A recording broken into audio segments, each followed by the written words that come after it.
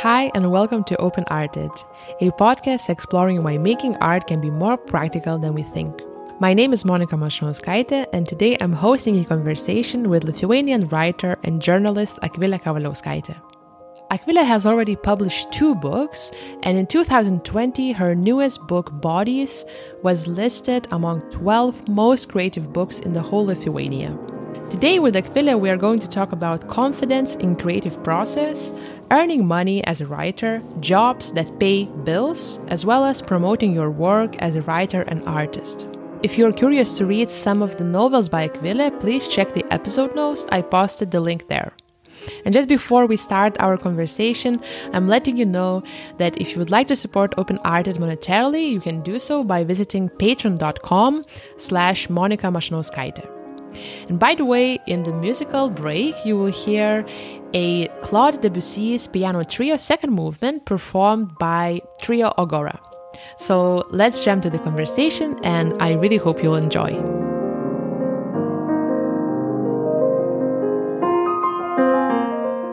So welcome, Akvilė. I'm very happy you are on Open Arted. Hello, everybody. Tell me, please, how is your name pronounced in English-speaking countries? It's very funny because I travel a lot because of my job. And every time at the reception desk, when the receptionist is looking for my name, I tell, this is the longest one on your list. And one every time finds it. So it's Kavaliauskaitė. It's terrible, I know. And the first name? Akvilė Kavaliauskaitė. Akvilė means an eye of an eagle, but I usually, when I was a kid, my friends used to call me Aqua, just the short version of the name. So that's why some foreigners have said that I'm just agua, like water. Oh, okay. So this is why Akvilė is the name of the water in Lithuania. Does it have any? Maybe. Maybe. I don't know. Maybe. So officially, you call yourself a writer, but I saw there are some words of journalist or screenplay writer. So what would you call yourself? I don't know. Maybe I don't know. I'm just creating content. That's it. Actually, I'm scared of all that descriptions, that I don't feel like I would be a journalist. I'm not a journalist at all, because journalists are people who are covering politics, are covering war, people who are doing something really important. And what I do, it's also important, but I just tell stories and that's it. I don't have anything with in common with governments and all that things. So I'm just a storyteller, maybe yes, maybe I'm just a storyteller, and sometimes the stories are real, and sometimes they are somewhere in my head. And what made you become so interested in storytelling? I just don't know. Maybe that was the best thing I can do. I really love a line from one of Nirvana's songs. It says, I'm worst at what I do best. Okay. So maybe, actually, that's a long story, and I tell that story sometimes when somebody is asking me to tell something, how my career started.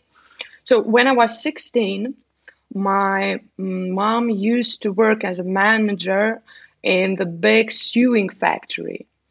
And, everybody, when you are 16, you need some extra money. So I just asked her, maybe I could help her somehow and get some extra money for that. She said, if you really want it, okay. And that was so exhausting. I just couldn't stand that job.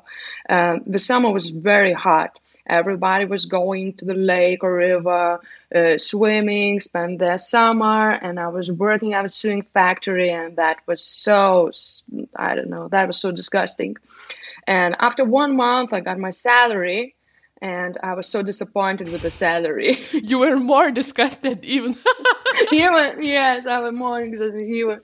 I thought, okay, I was a good student, I was playing cello, I was dancing, and that sewing factory, that was so, I thought, okay, you can be quite smart and at the same time have a really disgusting job. So I don't want it, And I thought, okay, maybe I already know something, or maybe I'm good at something, and maybe I could make some money doing something that I want and like, and I just can do it. And I thought, okay, I'm quite good at literature. I always got tens. And I thought, okay, so maybe if I can write an essay at school, maybe I could write some articles to my local newspaper. And I just went there. I saw the editor-in-chief. Actually, she was quite grumpy.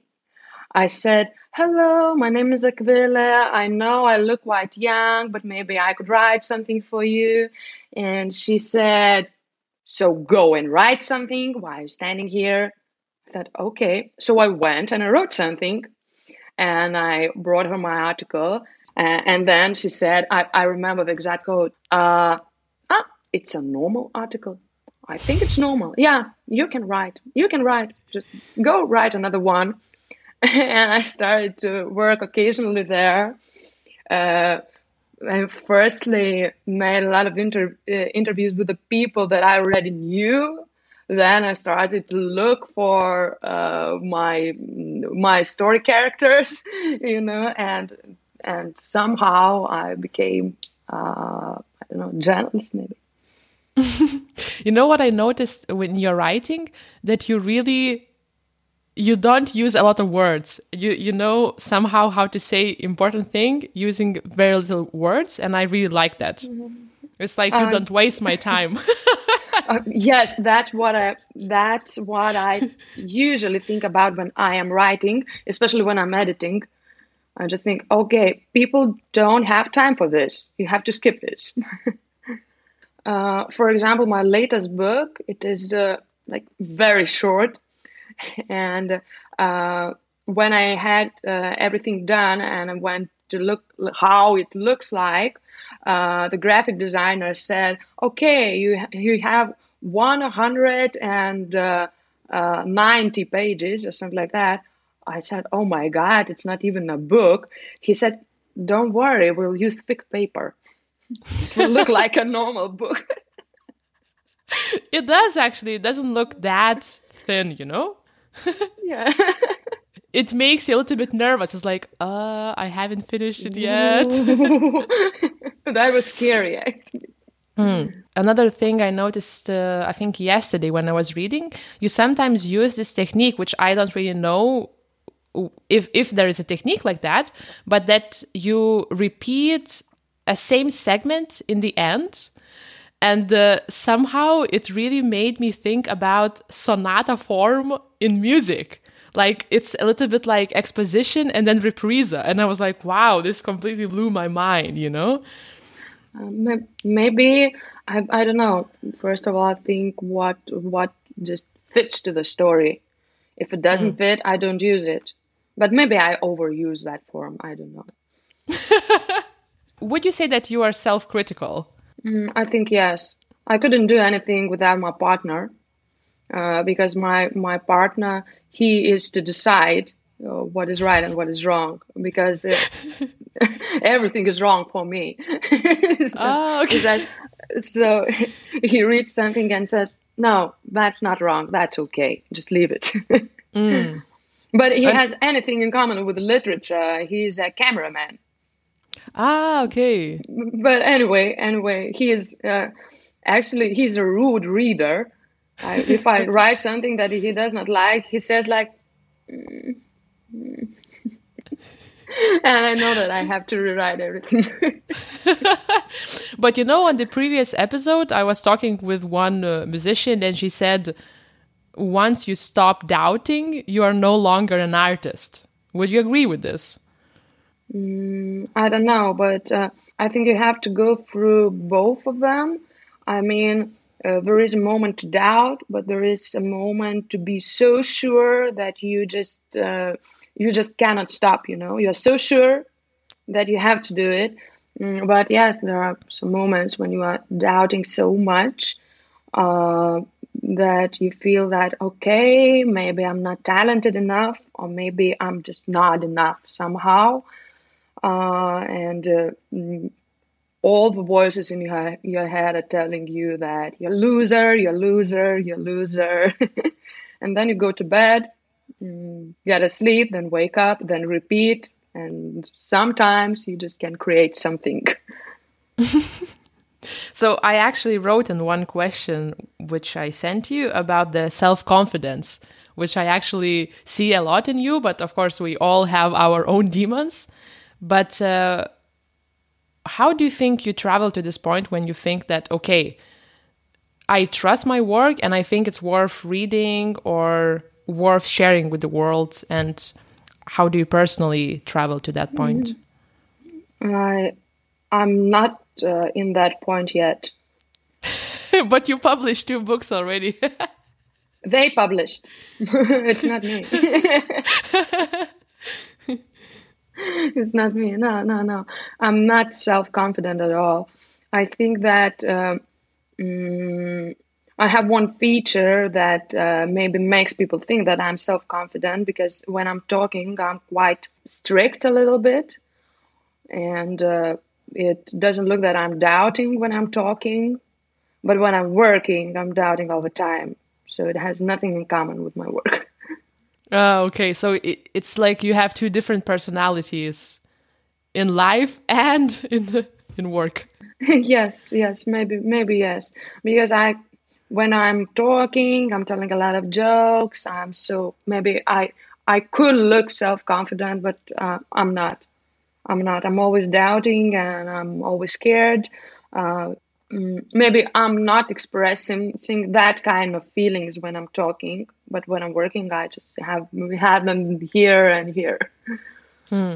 So if we go a little bit back to the topic of money and the factory you worked and earning money from writing, and you know what I thought? You said, you earn so little working in a factory, but you can also earn very little while being a writer.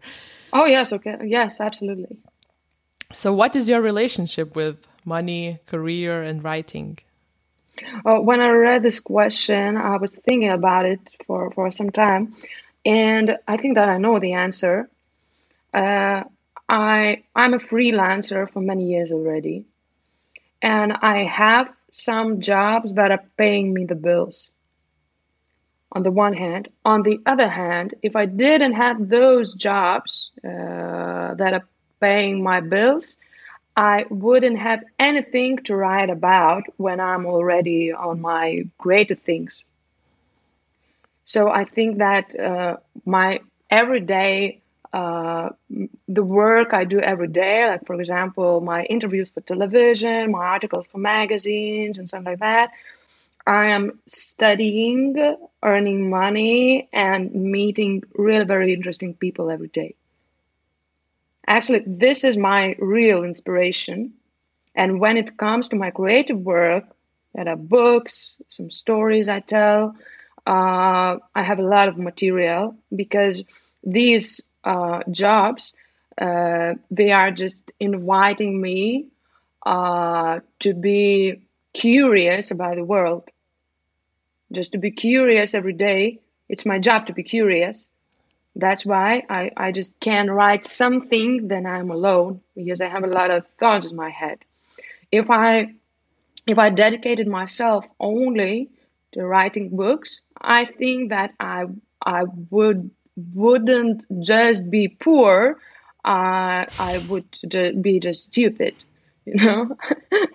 I'm not telling that I'm really clever and intelligent now, but I would be less clever and less intelligent. I'm sure about it.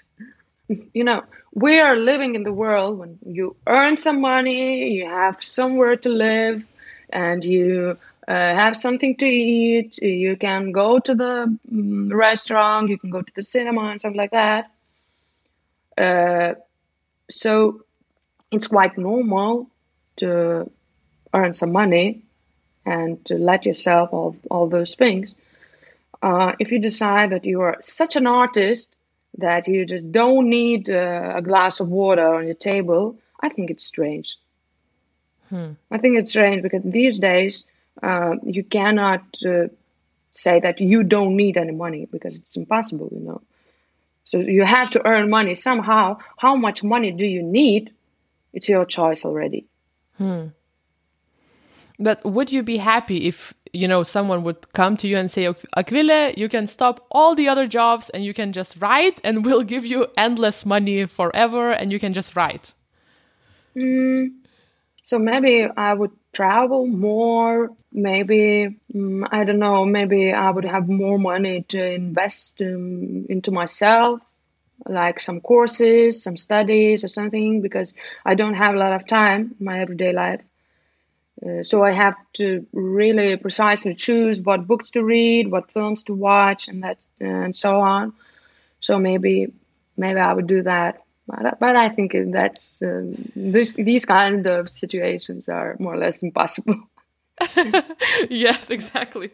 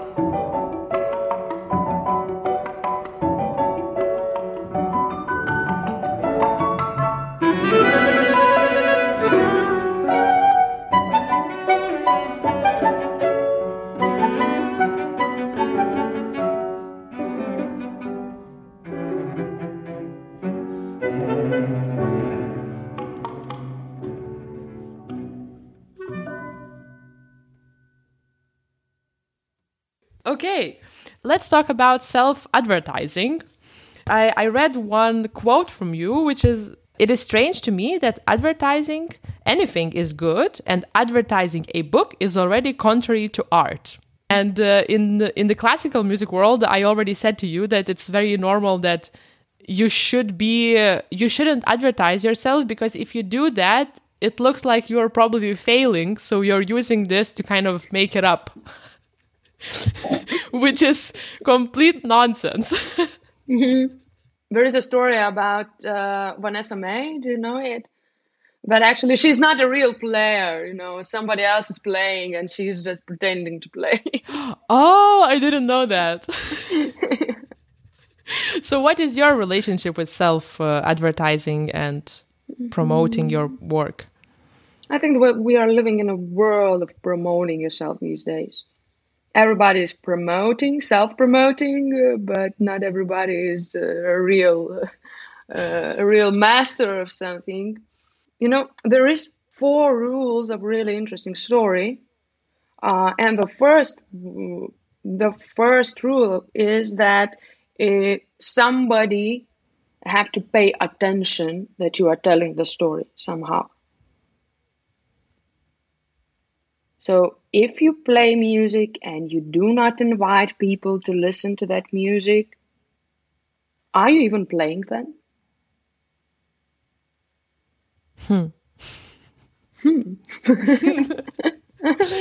But I could argue that there is a philosophy of doing things without an outcome.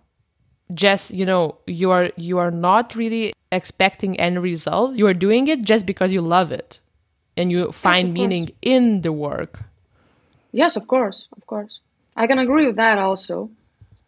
But I just don't think that you become, I don't know, a criminal if you say that, look, I'm an artist, just come.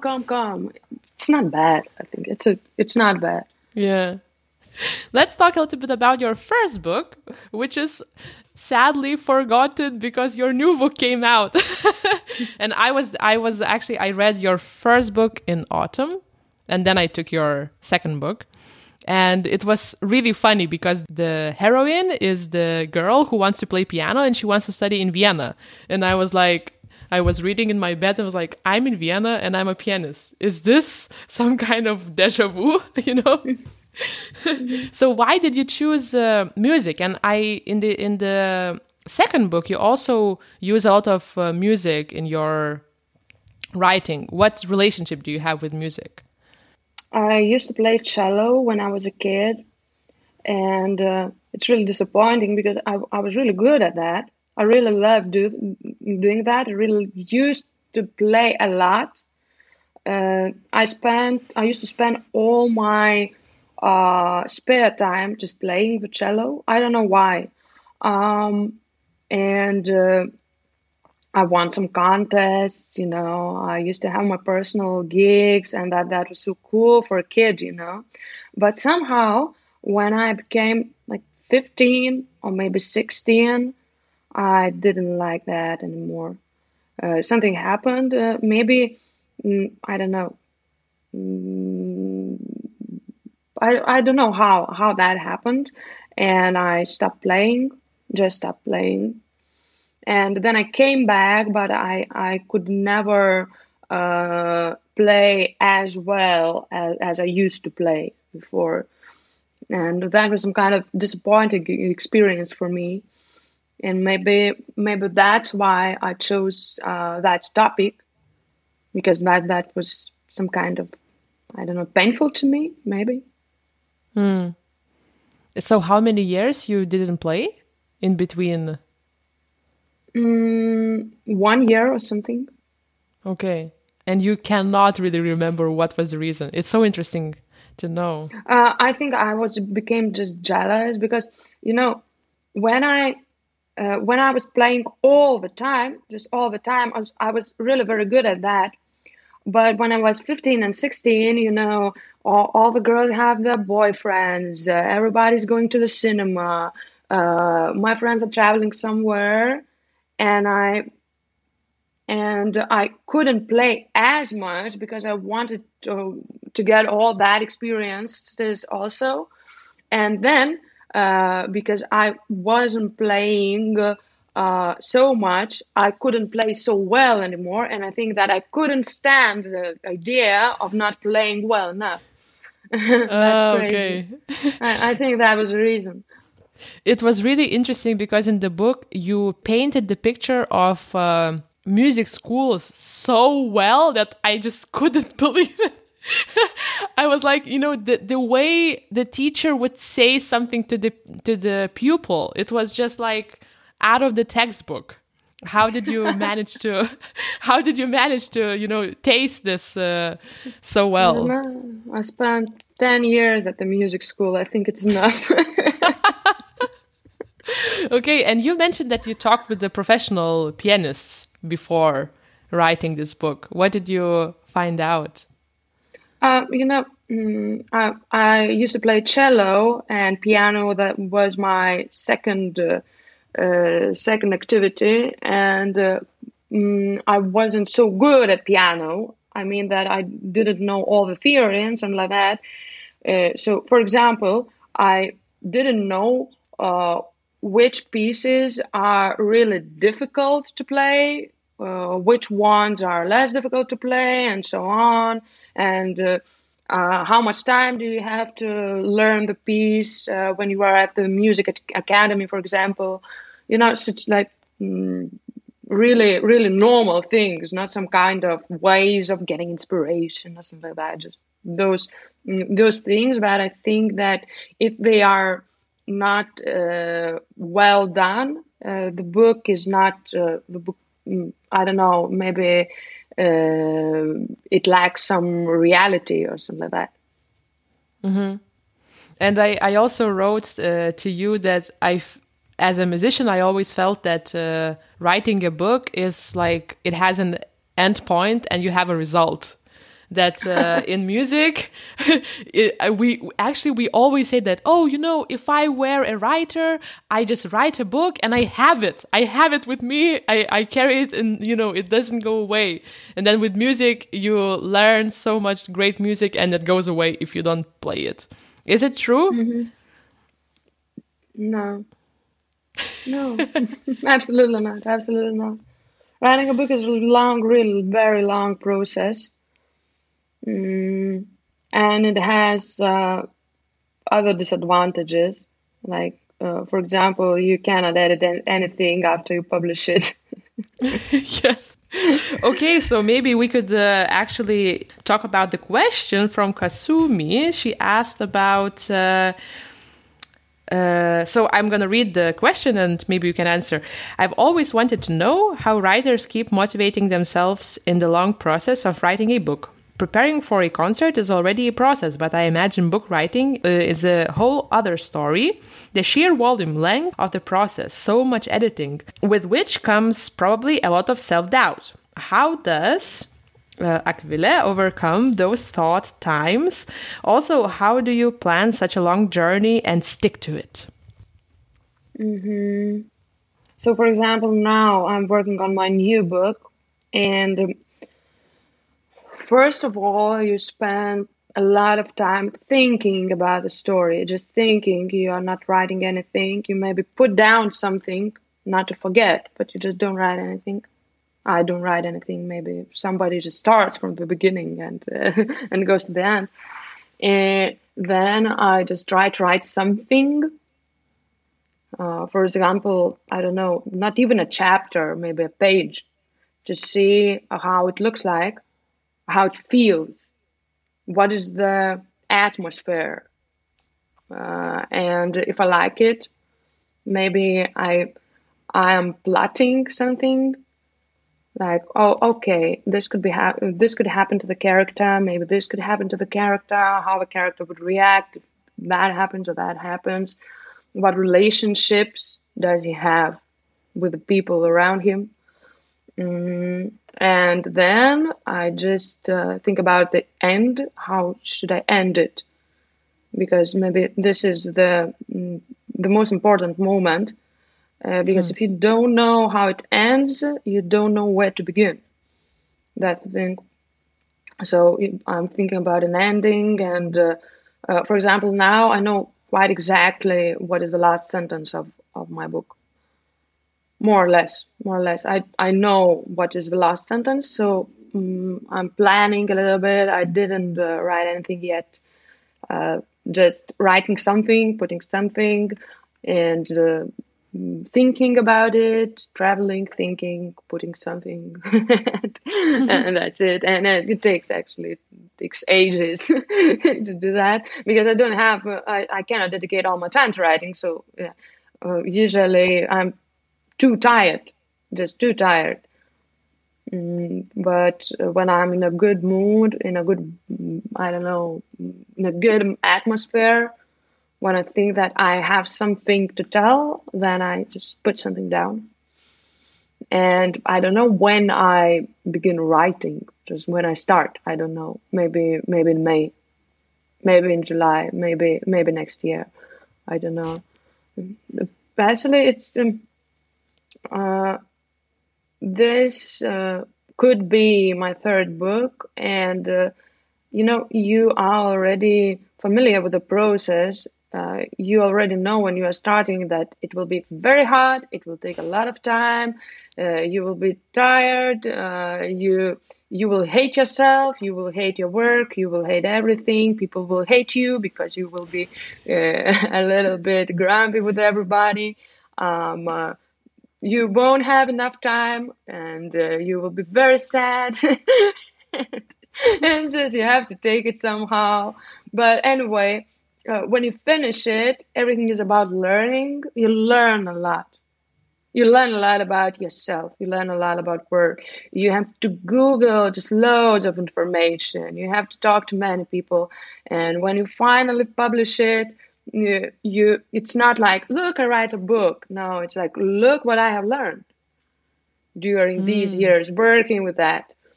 Yeah, so it's something like that. Actually, when I was writing my first book, when I was about to start, I wrote it only because of the curiosity to find out what does it feel when you just finish your book. That was awful, actually. That was awful. Awful feeling, you mean? Yeah, that was awful feeling. When I wrote the last sentence, I remember myself that my brain was saying, okay, you finished your first draft. You have to go out and get a drink. And the heart saying that it's so awful. It's so awful what you have written. It's so bad. You should go to bed. And I'm telling you, you have two different personalities. Maybe. So we went for a drink with a bunch of friends, and I was in some kind of mild mood, They had a beer and went home. But it's funny, as you said, no one cares about your suffering. Yeah, no one cares what happens except behind. Your mom. Yes, of course, except your mom and your partner, maybe. For example, my partner, he just cannot look at me when I'm so frustrating, maybe. Is there any techniques? No, there are none. There are no techniques. You have just to continue working. You have to continue working anyway. It doesn't matter. You can have a cup of tea, but it's just a cup of tea. Yes. It's not something. I think that you can really make a career as a writer only then when you agree with the idea that no one will help you and nothing will help you. Glass of wine, no. Changing the location, no. There's nothing. What you can really do and what really helps for me, for example, when I'm stuck, I go somewhere out and meet some people. And I just try not to talk too much, but to listen to the real speech of a human being. That inspires me somehow. So there's no cure, right? You are stuck with your struggle. No, you will die anyway. Oh, come on. Let's not finish in this sad moment. Maybe it's not a sad moment. It's a moment of freedom, right? Yes, it's a moment of freedom. We will die one day. It doesn't matter if we're right. If we are good authors or bad authors. Good authors die more often. Yes, that's true. But maybe because they actually could not fight this, that they are alone and they have to struggle alone, you know? Because somehow you still have to keep going, right? How do you motivate yourself? Do you have days when you're like, I don't want to write and I will not write? Yes, of course I have. But what really motivates me is when I write a really good sentence, a really good phrase or something.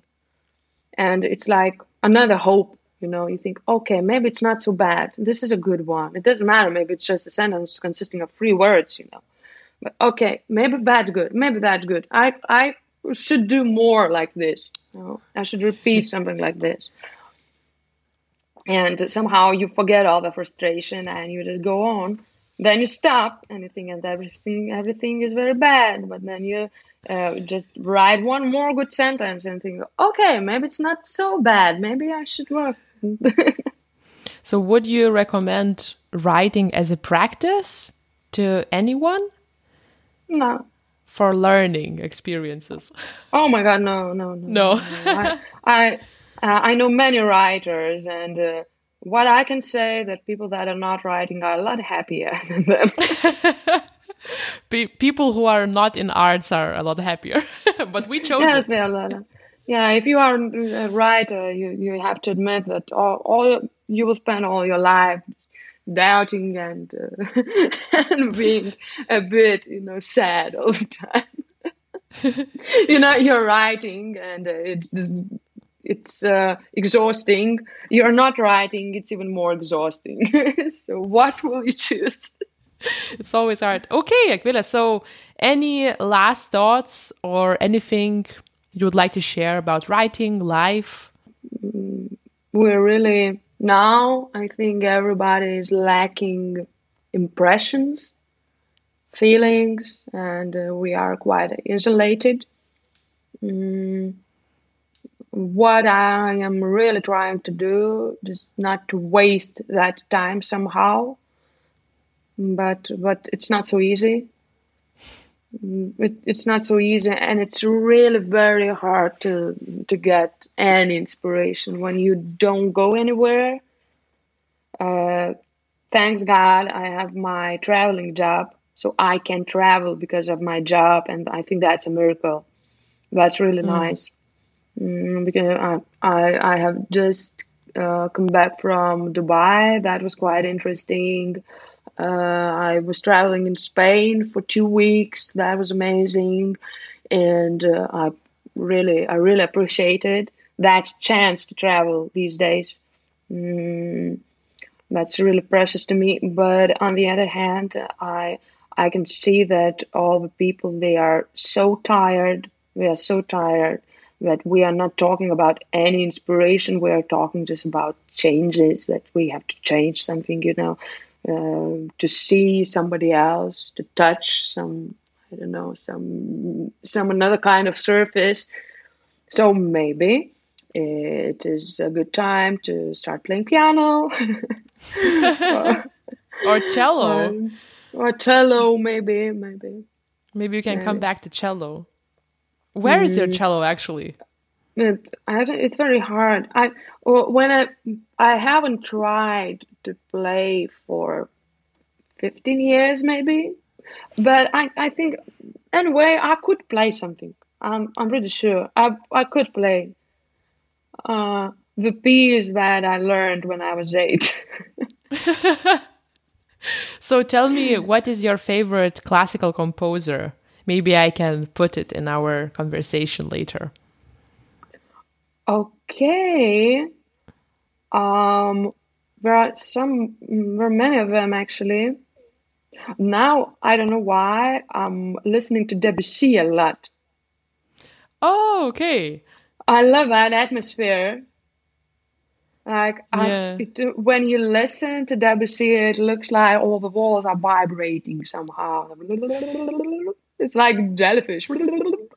Yes. Okay, Debussy ordered. Okay, so.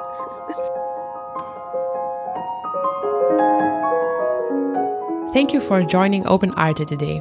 If you find this conversation valuable, please rate it on Apple Podcasts and share it with your friends. This is the best way to invite more people to listen to Open Arted. If you would like to find out more information about me, please visit monikapianiste.com or simply find me on social media by my name. Thanks for joining Open Arted.